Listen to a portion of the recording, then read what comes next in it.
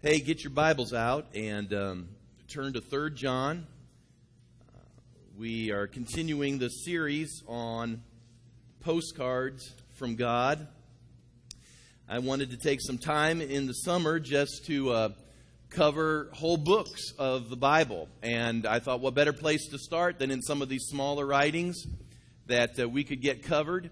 And so we've been working through 2 John. We're now in 3 John. We'll finish that up, and then we'll be in the book of Jude. And there are just some things that never get taught in these books that I thought would just be good and give us, the whole counsel of God. Last week, my wife and I were in Gainesville, Georgia. All of you know where Clay's at, as a student ministries pastor there with Pastor Jensen Franklin. And they had their great Forward Conference, and if you want to know more about that, you ought to be on Facebook. And so anyway, but we were away. Pastor Noah had the reins, and we always get a good report whenever he shares. So we thank him and appreciate all that he does to keep the ship going forward when we slip out of town on vacation and for other reasons. And it was just good to get away. We just heard a lot of great word and got filled up, and now we're back and in the saddle and want to pick up where we left off. And so do you have 3 John? Can you find that? Ought to be able to find it. Just go to the Revelation in the back of the book and make a left turn, go 2 books back. You should be right around 3 John. Now, we've already talked a little bit on prosperity, in fact, several weeks, if you will recall, and we want to move on from that.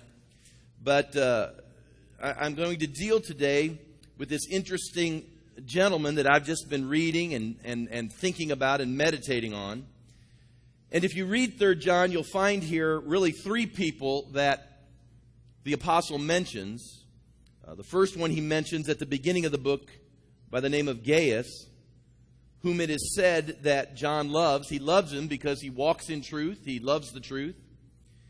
He's obviously, this person named Gaius, the bishop of either a number of churches, or perhaps he's the pastor of a local church. Since it was addressed to him, we can pretty much safely assume he was a significant leader. And John greatly appreciates him, what's going on. So wouldn't that be cool to be Gaius and for all eternity have your affirmation written in the Holy Word? Wouldn't that be cool? Can you think thousands of years later, there's your name? That's cool. So Gaius, he's one of them. Then there's another guy at the end of the book, and his name is Demetrius. Demetrius, it said, has a good testimony. Again, he gets a lot of affirmation. As I'm kind of getting the sense of it, it sounds as if he was sort of an aspiring leader, perhaps. He was someone that was becoming better known. He was stepping into his destiny, his life of servanthood in this local body or this local church. And that's affirmed as well. So you have Gaius and you have Demetrius, and both of these guys are incredibly affirmed. Now, I'm going to keep going back to this and just think about this for a moment. Would it not be cool to have your name eternally recorded in the book as being a good guy? I can't think of any higher honor, can you? Here we are, thousands of years later, and we're still talking about Gaius and Demetrius. So, all of this is being affirmed, but there's this third person. This third person is named Diotrephes. Diotrephes, I was trying to think of a way that you could synopsize him quickly, and I decided it was this. He was a first-class troublemaker. That's about the best way I can synopsize who he was. And I want to explore him today because, to be candid with you, I started thinking about it, and that in every church you really have these 3 groups. Now, we can statistically debate, how many are in each group. You have the Gaius group, who are steadfast and loyal servants. They're walking in all the truth. They've proven themselves to the church and to the body, to their authority, that you can count on them. I mean, you have that group of people. Then you have the Demetrius group. They're the ones on the rise. God is beginning to put his hand on their life. They're wanting all that God has for them, and they're yielding, they're correctable, they're teachable, they're willing to have input into their life. But then while there are those groups, there's always this other group. Now, I've been told, I don't know whether this is true or not, but I've been told that almost 70% of personality types in the world, and I would assume that would probably shift over to the church, 70% of the world has a, phlegmatic personality type, which means that they're usually very, very compliable, very teachable, leadable. They're not going to take mountains, but they'll be happy to join the army that does take a mountain. And they just have a really good disposition. That's probably 60 to 70%, I'm told, of the population, which leaves probably 30% of the population that's like me, that's kind of choleric and can just be aggravating. If you have a choleric personality, that people love you or they hate you. I've often said that I'm famous in some circles and I'm infamous in others. My wife mentioned at prayer time that we met people in the produce department, met Priscilla Houston in the produce department, met another gentleman in the produce department in Publix. I felt good. I felt like I was famous in the produce department at Publix. Felt like I'd arrived. But the problem is when those type personalities get wrong-hearted or wrong-spirited, they become a problem, usually. Now, it doesn't mean they're the only ones that can have the problem, but I'm just saying that statistically, I just wondered if that's how it works. Like 2/3 of people are really ready to get on with God, and you've got this third that needs to deal with some issues that may be going on in the inside. And so I've just titled the message today, and it's kind of an odd message. And I guess I didn't think about how I was going to preach odd messages on Sunday morning. But that's where we are, and so that's what we're going to get.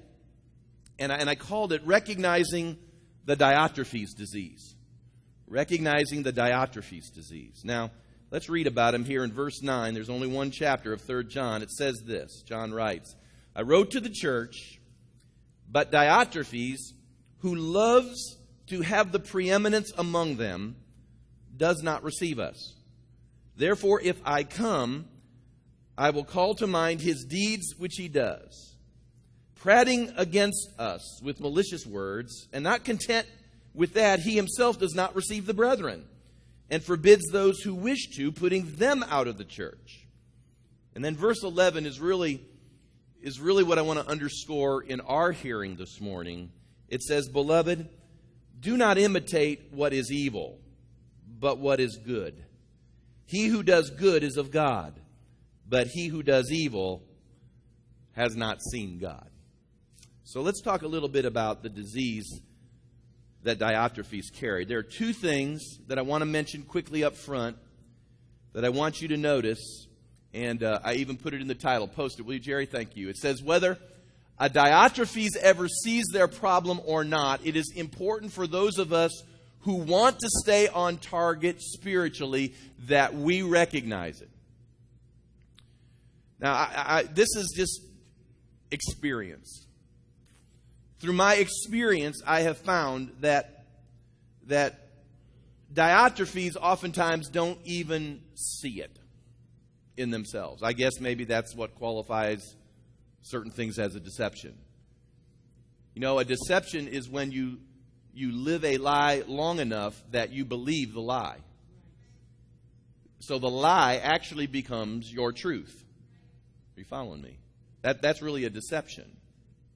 That's why people, when they're deceived, they act like, we say, how can you not see it? Well, to them, it's their truth because they've lived that for so long. And the reason I put that up there is because there will be Diotrephes in the life of the church. They will come along on occasion. And the important thing that you need to know is this, that Diotrephes really has no influence unless we become gullible and naive. And so we have got to break the naive off of us. We've got to break the gullible off of us. You know, Christian people, this is what I found. Christian people are good people by and large. They love people. They're usually hospitable. They have their hearts. Many people are full of mercy and long-suffering and patience. And they just open up their heart to anything and everything. And the problem is that while those are all good attributes, if there's naiveness in all of that, you get taken. You get used. you get led along a path that can ultimately lead to your destruction. And so I want you to hear very clearly what my purpose is this morning. My purpose really is not to yank the tail of some one or two maybe that are here that have the disease that Diotrephes has. That's really not my purpose. My purpose is more to protect the other 99, 98% of you from those who would like to lead you down a path to destruction. So that's more of a concern for me. I mean, you're always going to have people that are going to run off the cliff. I want to stop them, but sometimes you just got to let them run. My concern is those that I can stop, or those that I can help, or those that I can protect. I really want to go after that. So that's really my purpose. Then number two, the problem with the Diotrephes is not that they have a demon. That could be fixed through deliverance. Come out of them in Jesus' name. And they don't have a demon, but rather they have allowed the disease of the flesh and carnality to rule their soul. Now, that's really, really important. Sometimes, I grew up in the charismatic renewal, and I remember when everything was a devil. I mean, we saw a devil behind every bush and every rock. I mean, we had demons of everything, spirits of everything.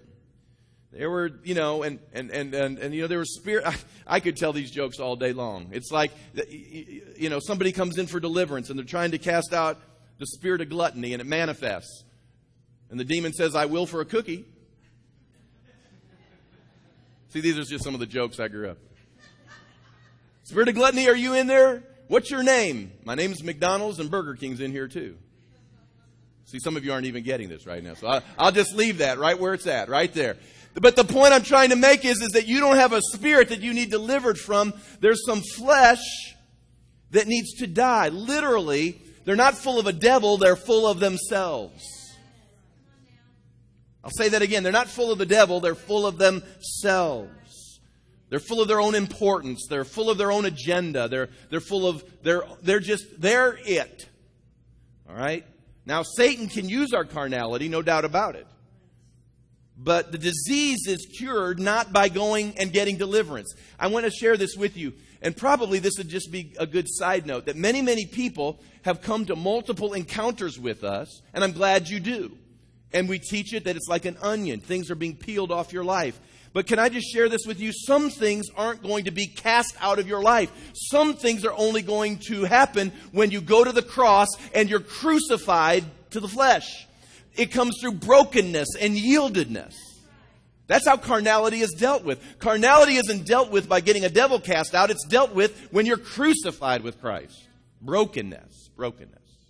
So, Diotrephes comes along, and apparently he's causing some problems. Now, the thing that's interesting as I thought about him is that he must have had a pretty good start in his Christian walk. His name tells me, in fact, I didn't know this until I was studying up on him a little bit, that his name actually was derived from the cult of Zeus. So apparently he had ties to a cult, and apparently he was saved out of this error, this cultic, probably again a fertility cult of some kind. He was saved out of all of this in order to now become someone of importance within the life of the church. Now think about this for just a minute. Here he was in some form of despicable, wayward living. He's dramatically saved out of that. And so now he has this dramatic testimony. Life altering. And think about this. If he has this type of influence, he might have had that type of notoriety even in his wayward life, in his sinful life. But he has now this dramatic testimony. Who's to say that he wasn't some celebrity, or he wasn't some important person within Greek culture? And here he is saved out of all of this, and he gets baptized, and I suspect he was discipled some, because it's obvious to me that he's made it into some form of visibility and influence in the life of the church. I suspect Diotrephes was either a leader or he was an aspiring leader. In other words, he started off right. People began to see his potential. They began to see the possibility. They began to see his giftings. They began to see what God could do in his life. He was moving along the way. Obviously, John knew him. John knew him so well that he called him by name. Diotrephes. Diotrephes. But something happens. Unfortunately, it's a story that happens all too many times. Diotrephes. He gets just a little time under his belt. He gets a little revelation. Sweet Jesus, he just becomes dangerous. You know, one of the things in our church today that we really need to look at, and I wish there was some way we could address it, is just because somebody's a celebrity or an athletic superstar and they get saved doesn't mean they're ready to preach 2 weeks later. I'm glad that multimillionaires get saved. Our problem in the church is we get enamored with these dramatic testimonies. We get enamored with these amazing moments. And don't misunderstand, it was God that probably pulled Diotrephes out of where he was at. The problem was somewhere along the way, something happens inside of him, and the carnality part, the flesh part, gets twisted. And suddenly what was there in order to be a blessing and a help, to be in order to expand the church, becomes the church's thorn in the flesh. Now, think about this for just a minute. This really isn't funny, but I kind of think it's funny. Have you ever had those things where it's really not funny, but it's kind of funny? Think about how your name, for all eternity, Diotrephes. The Bible says that this word is forever established in the heavens. His name is forever established in the heavens as a thorn in the...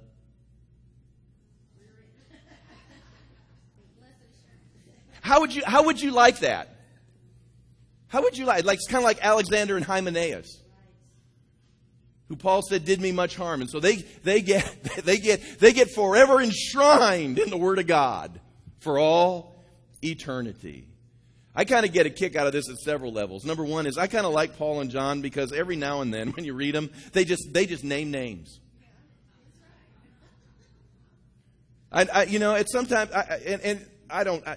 So far as I know, I don't know that I do that, and I don't think you should probably do that a lot because the pulpit has a place of decorum, and I think you need to be mighty careful. But I'll say at the same time that there comes a moment it's probably good to name names. I'll tell you, that could put the fear of God in someone right there.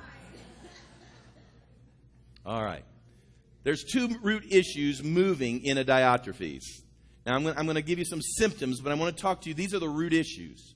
Now, again, I'm not picking it. Listen, we here at Legacy are really enjoying, and my wife and I have said this so many times, a season of incredible unity and peace, and it's wonderful. I'm riding that wave because I know there are always seasons in church life.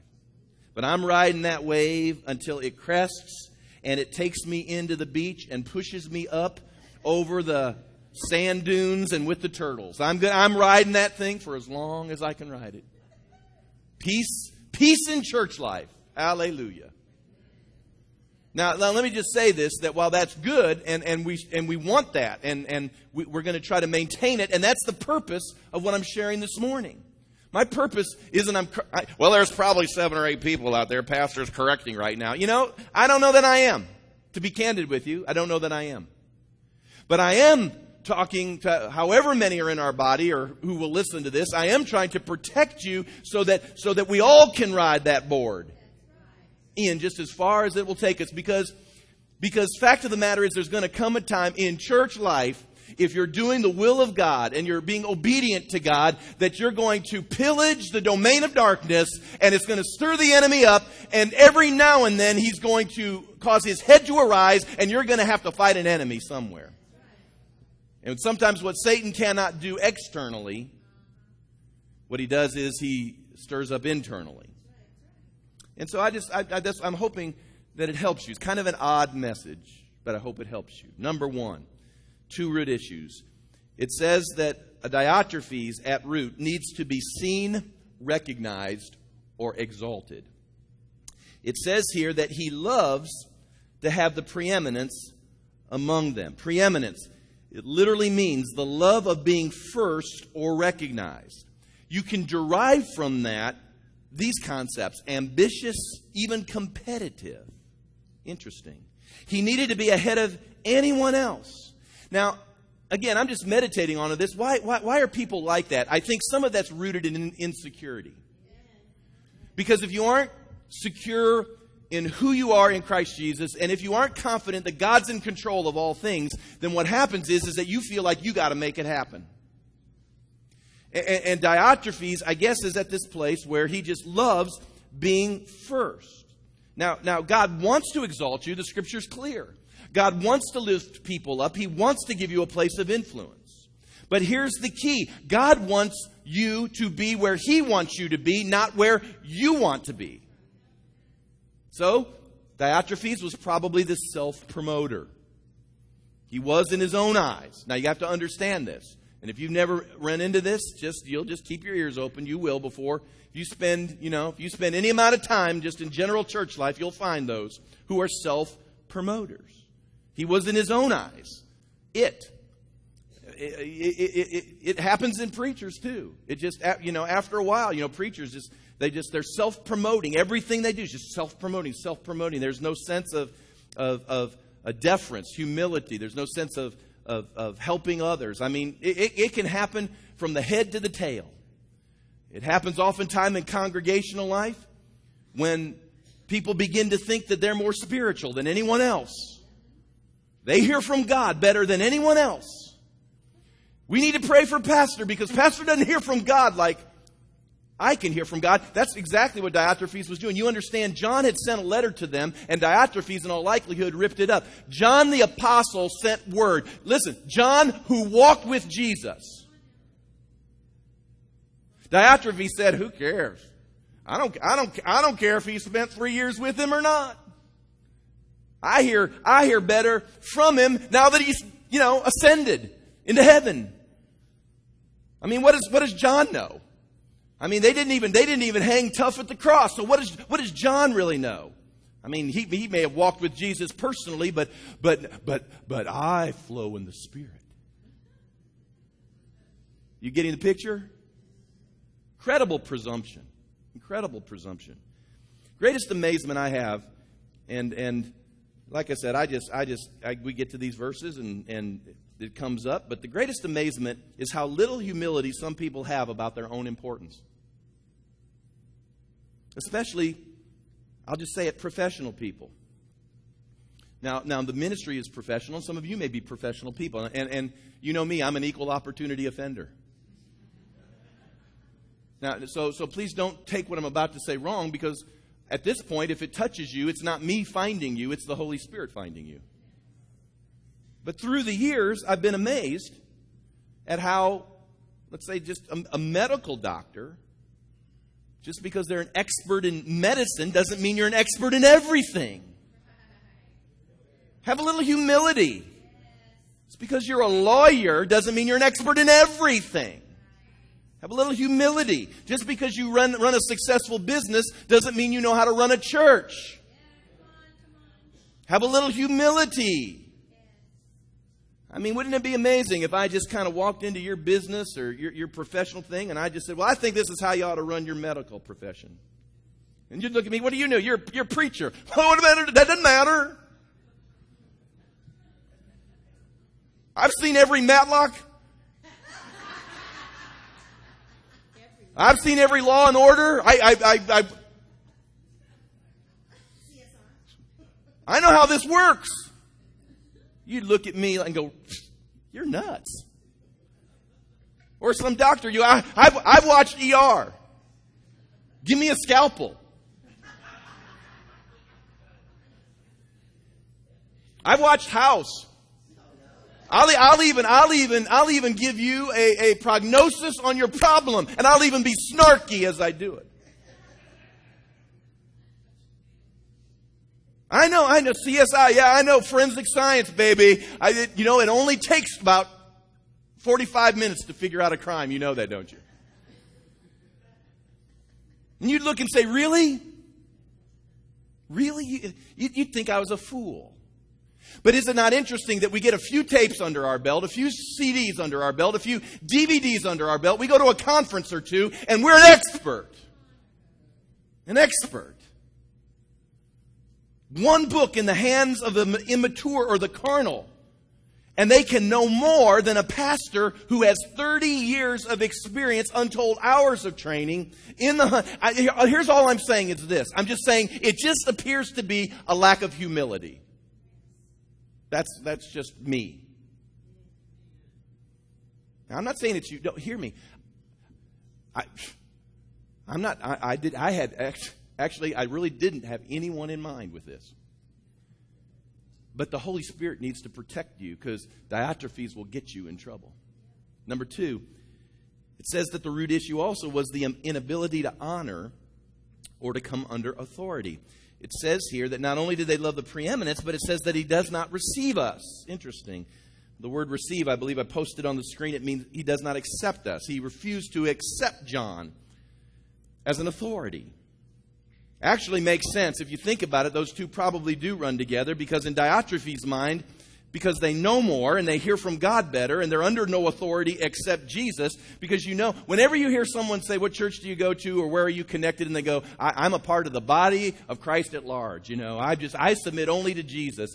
And I do too, but what that says to me is that Jesus can't use anybody else to get into your life. That's what that says. And so they don't understand. They aren't willing to accept authority. They know direct authority. Is Jesus over us all? Can we say amen? Jesus is over us all. That's called direct authority.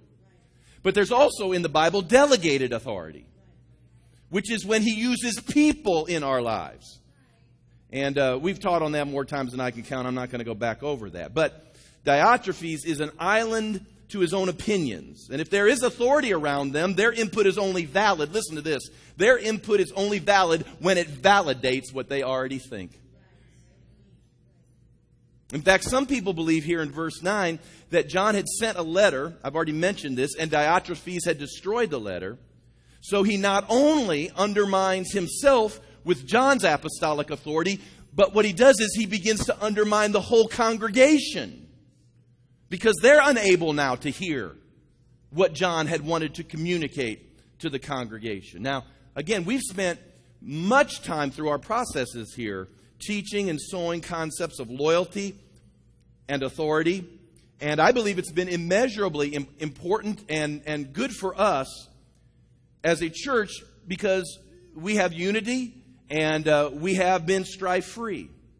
Now, the truth is I live under those concepts too. A lot of people think when they get taught, all it is some self-serving part of what pastors teach. And the answer to that is, no, pastors should live under that too. That's why I have told you that pastors need a pastor. Nobody gets away. Everybody needs a pastor. And I used to avoid these topics because my heart was sensitized to it, and I didn't want people to think it was self-serving. And I kept waiting for somebody to come to church with the white hat on and teach these concepts to the people because I didn't want the people to get the wrong impression. But after years of waiting for someone to come over the hill and no one ever did, I decided that what the hey? I figure if I don't teach it, they're never going to hear it. And if they think it's self-serving, then they don't know me all that well. And they're probably going to form an opinion anyway. It doesn't matter what I say. So that's why I just go ahead and talk about these things. And I'm going to talk about this. I'll never forget. I was sitting, just to show you how it works even in a pastor's setting. I was sitting in a network meeting. And, my pastor is Pastor Rod Aguilard. And he was sharing with us that he wanted us. He said at this meeting, he goes, we're going to start this new mission organization. We're going to call it Global Roar. I want you guys to support this. And that's what he said. Now, you have to understand, this has been years. We were trained under this stuff for years. So in my mind, I said, well, that's done. I just came back. I worked it out. It's done. Pastor Baird is sending monies in order to help facilitate this missions organization. And it's done. I went back to a following meeting, and they gave us the report. And the only church that did that was our church. Can I just share with you, even pastors do this. They say, well, I got to pray about that. What do you got to pray about? Reaching people? Well, you got to pray about foreign missions? I mean, you don't have $10 a month out of your church budget, even? You're just going to pray about it. See, that's our problem. That's the code word for our delegated authority when we want to say no. I'll pray about it. What? Come on. I've had people for years, they go, I'm going to pray about it. What? Serving? It's serving. This is serving. And you got to pray about it? What scripture does it violate? There's no scripture it violates. And the people quote Acts 5:29. It is better to obey God rather than men. But do you understand that when that scripture was being pronounced, it was being pronounced on the basis that they were being told to no longer preach in the name of Jesus? And that at that moment, hey, if you ever hear me tell you to do something that's not scriptural, I give you permission to say no. You have every right to look at me and say no. No. Now, I understand that, there may be issues of schedule and timing. Nobody's a control freak around here. Believe me, I'm no control freak. I don't want your life. But I'm trying to sow a precept into you that there comes a moment that if you don't understand that God not only works directly, but He works under authority, you will miss out on a lot of blessing in your life. Pastors are some of the greatest violators of these precepts. And by the way, I'm the only one in the room that calls Pastor Rod, Pastor Rod. You say, why do you do that? It's because it's a way for me to honor him. Just a way for me to honor him. See, we don't teach these concepts anymore. Now, we do, yeah. But I do it because we're losing. Honor is a blessing. Why has God blessed Legacy? Why do they want to bring all their pastors here? Why are we, this coming February, going to have twice as many pastors come here? Why is that? Well, because we do some things that are precept-oriented. We honor. We obey. We do our best to cooperate. We keep a good spirit. And when these things happen, God blesses these things. So we need to respect and honor. We need to respect and honor our parents. We need to respect and the Bible says that husbands and wives are to respect and honor one another. Husbands honor their wives as the weaker vessel. Wives are to honor their husbands. Honor is one of these things that is supposed to be a value within the life of the church. But we don't teach it anymore. Listen, parents, I'm going to just touch this lightly. Teach your kids to honor. If you don't teach them to honor now, especially those of you that have small kids, when they get older, I'll guarantee you that the disease gets in them. You need to begin to teach them right now so they don't have to go the way of the transgressor. That is hard. I still call my pastor from years ago, Pastor Miles. He called the other day on the phone, just checking on me. And when I heard his voice, I said, Pastor, how you doing? And I know some would say, but he's not your pastor. I didn't say pastor because he was my pastor. I said pastor because it honored him. In fact, I looked at him one time and into his eyes, I said, sir, I know people call you bishop and this, but the highest honor I could ever give you is the word pastor. And he goes, it's the highest honor I could ever receive. And so I call him pastor. I go, and when I talk to Larry Stockstill, I call him Pastor Larry Stockstill. Pastor Larry. When I got to shake Jensen Franklin's hand, I call him Pastor Jensen. Do I have to do that? No. Does he need me to do that? Probably not. I need to do that. It isn't about if you want to trip your way up to me and just call me Kevin, it ain't going to matter one flip to me. But the problem is it betrays whether or not you can respect and honor. And while it won't affect me one iota, it probably is affecting you greatly. I don't need it. Don't mistake this. Don't think this is self-serving. We've done this for years with our kids too. Don't teach your kids to go to school and bounce in and call their teacher by their first name. First time your kid goes into school and your teacher's name is Jane Q. Public and they go in and go, "Hi, Jane." You think that's going to float in a classroom? Do you really? Well, she puts her skirt on the same way you do. Why do we teach him to call him Mrs. Public? Mr. public. Why do we say that? Because we're teaching them honor. For years, we battled through this. I am on a horse right now. We battled this for years. This was previous years. It doesn't happen really too much anymore. People catch the culture. But we had everybody walking around calling youth pastors names by first name, and that's what the kids would call them. And it's not about whether they need it or not. Listen to me. It's about whether they recognize the anointing and respecting it that's on their life. If all you want is Kevin, you're not getting much. But if you want pastor, you could get a lot. Are you following me? I hope so. I hope it gets to be revelation. Again, you can call me Kevin. In fact, there'll probably be some smarty that'll come up and just say, "Hi, Kevin." And I'll shake your hand and say, "How you doing?" And you'll walk away into your closed heaven. And I'll walk on into my open heaven. I'll just leave it at that, all right? I need to jump off that horse. Again, I don't need it. You do. You say, "I don't see it." Well, then don't do it. If you don't see it, don't do it. Just go learn it the hard way. Oh, I feel so much better right now. I told you I wasn't going to ride a horse. All right, those are the two root issues. Now, let me give you, I got to go through there super fast. 4 symptoms. Quick symptoms and we're done. Number 1, write these. How do you know if you have a disease? You look for the symptoms. How do you know if someone has a disease? You look for the symptoms. These are some symptomatic ways you can begin to detect it. Number 1, he says here, a loose tongue. He uses this word, interesting word. He says, I will call to mind his deeds, prating. Prating, isn't that an interesting word? I never use the word prating. Quit prating. People are prating. I had no idea what prating meant. Prating apparently means talking nonsense, tattler, accuser, slanderer.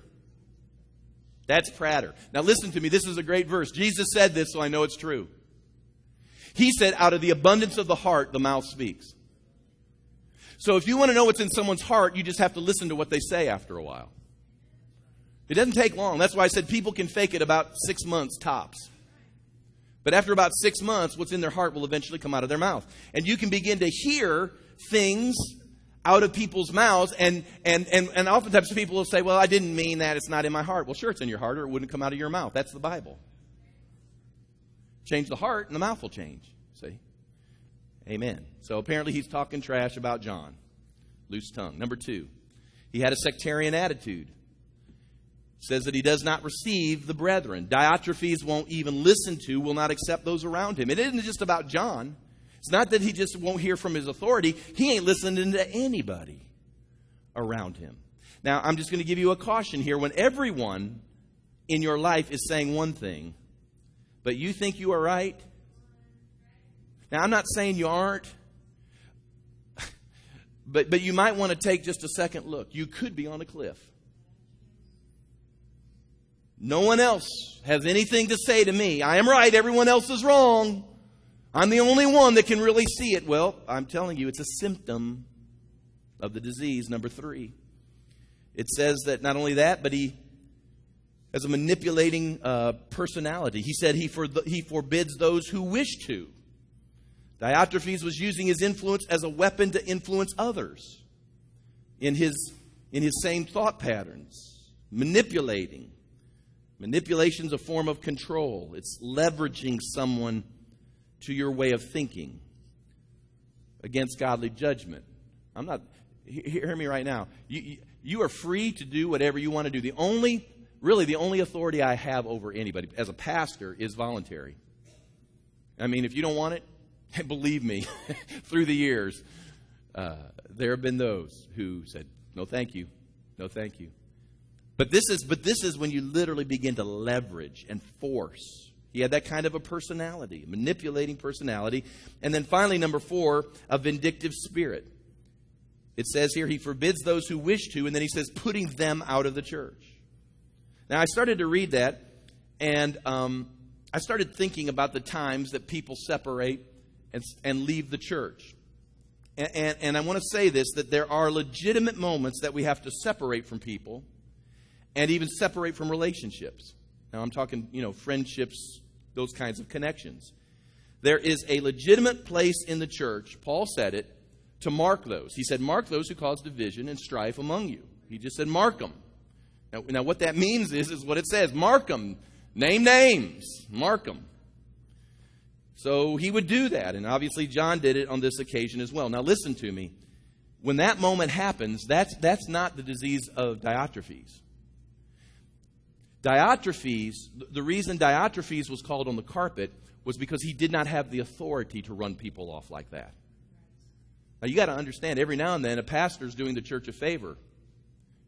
I've done this on occasion. I went to people and say, I'm resigning as your pastor. And they'll look at me and they'll go, you're leaving? I said, no, I'm not leaving. No, I'm not the one that's leaving. But I'm resigning as your pastor. That's being a good shepherd at times. That's not being Diotrephes. Diotrephes has no authority to do that, no authority to run people off. Pastor runs people off because it may be a wolf in sheep's clothing. You run a wolf off. And sometimes sheep don't understand that because all they see is sheep's clothing.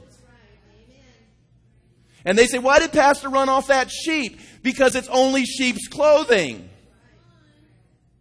You don't know the wolf. You don't know. You don't know the talks in my office. You don't know the phone call. You don't know. You're just protected.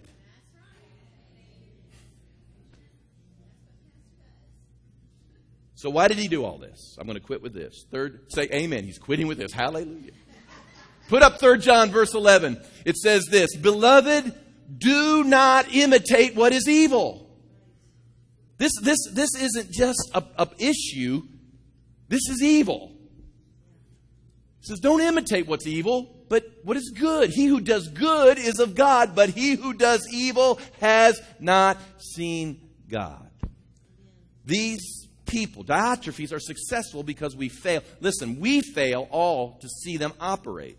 Now, it doesn't mean, listen to me again, it doesn't mean we live with a spirit of skepticism and that everybody, you just have to receive skeptically all of the time. We want to be open-hearted. We want to love people. We want to receive people.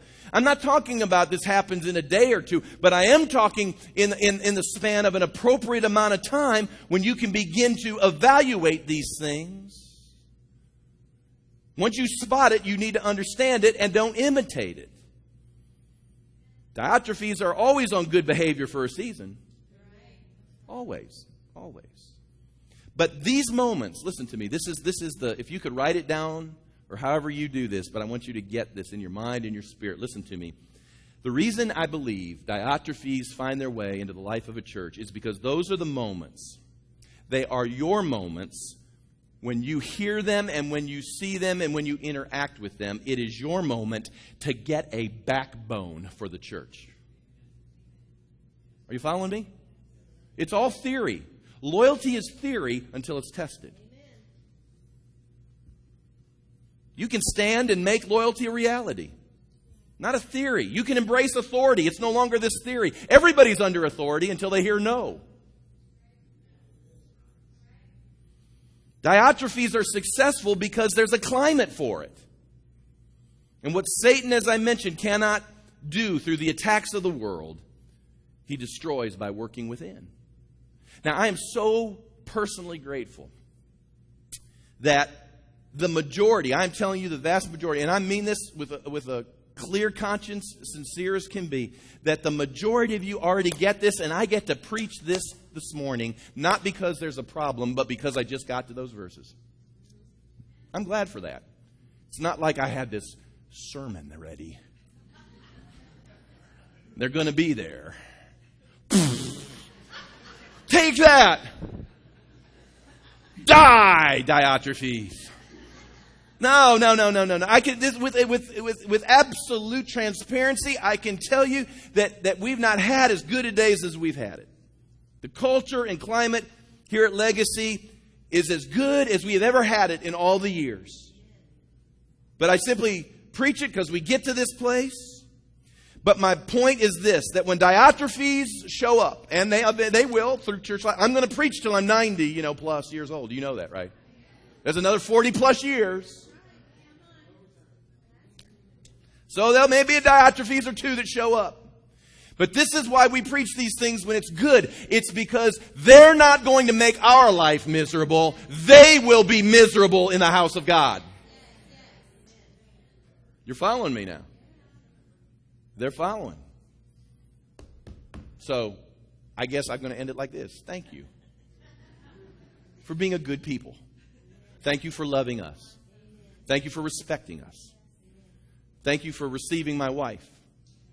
Because not everyone through the years has always done that. Thank you for receiving her and acknowledging her gift and her place alongside. I want you to know that when we signed over all of our assets, I don't often say this, all of our assets are locked into this, which tells you we don't have many assets.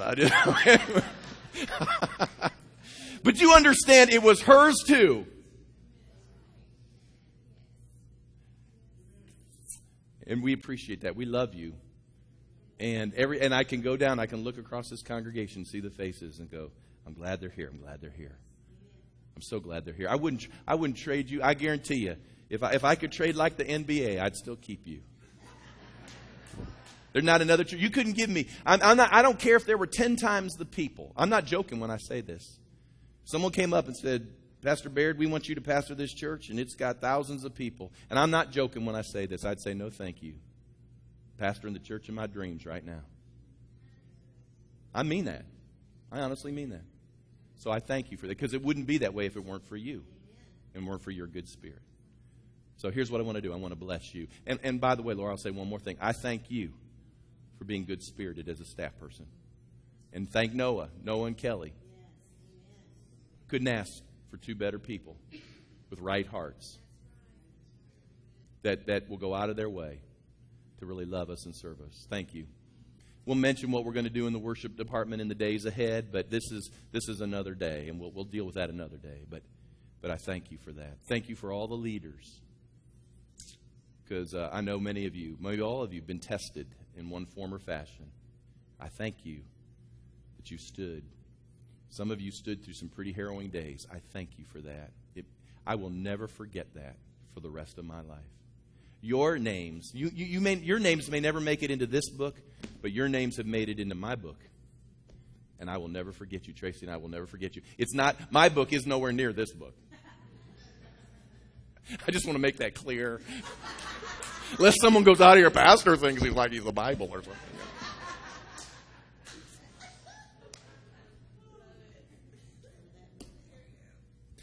Amen. Stand with me, and we're going to pray. And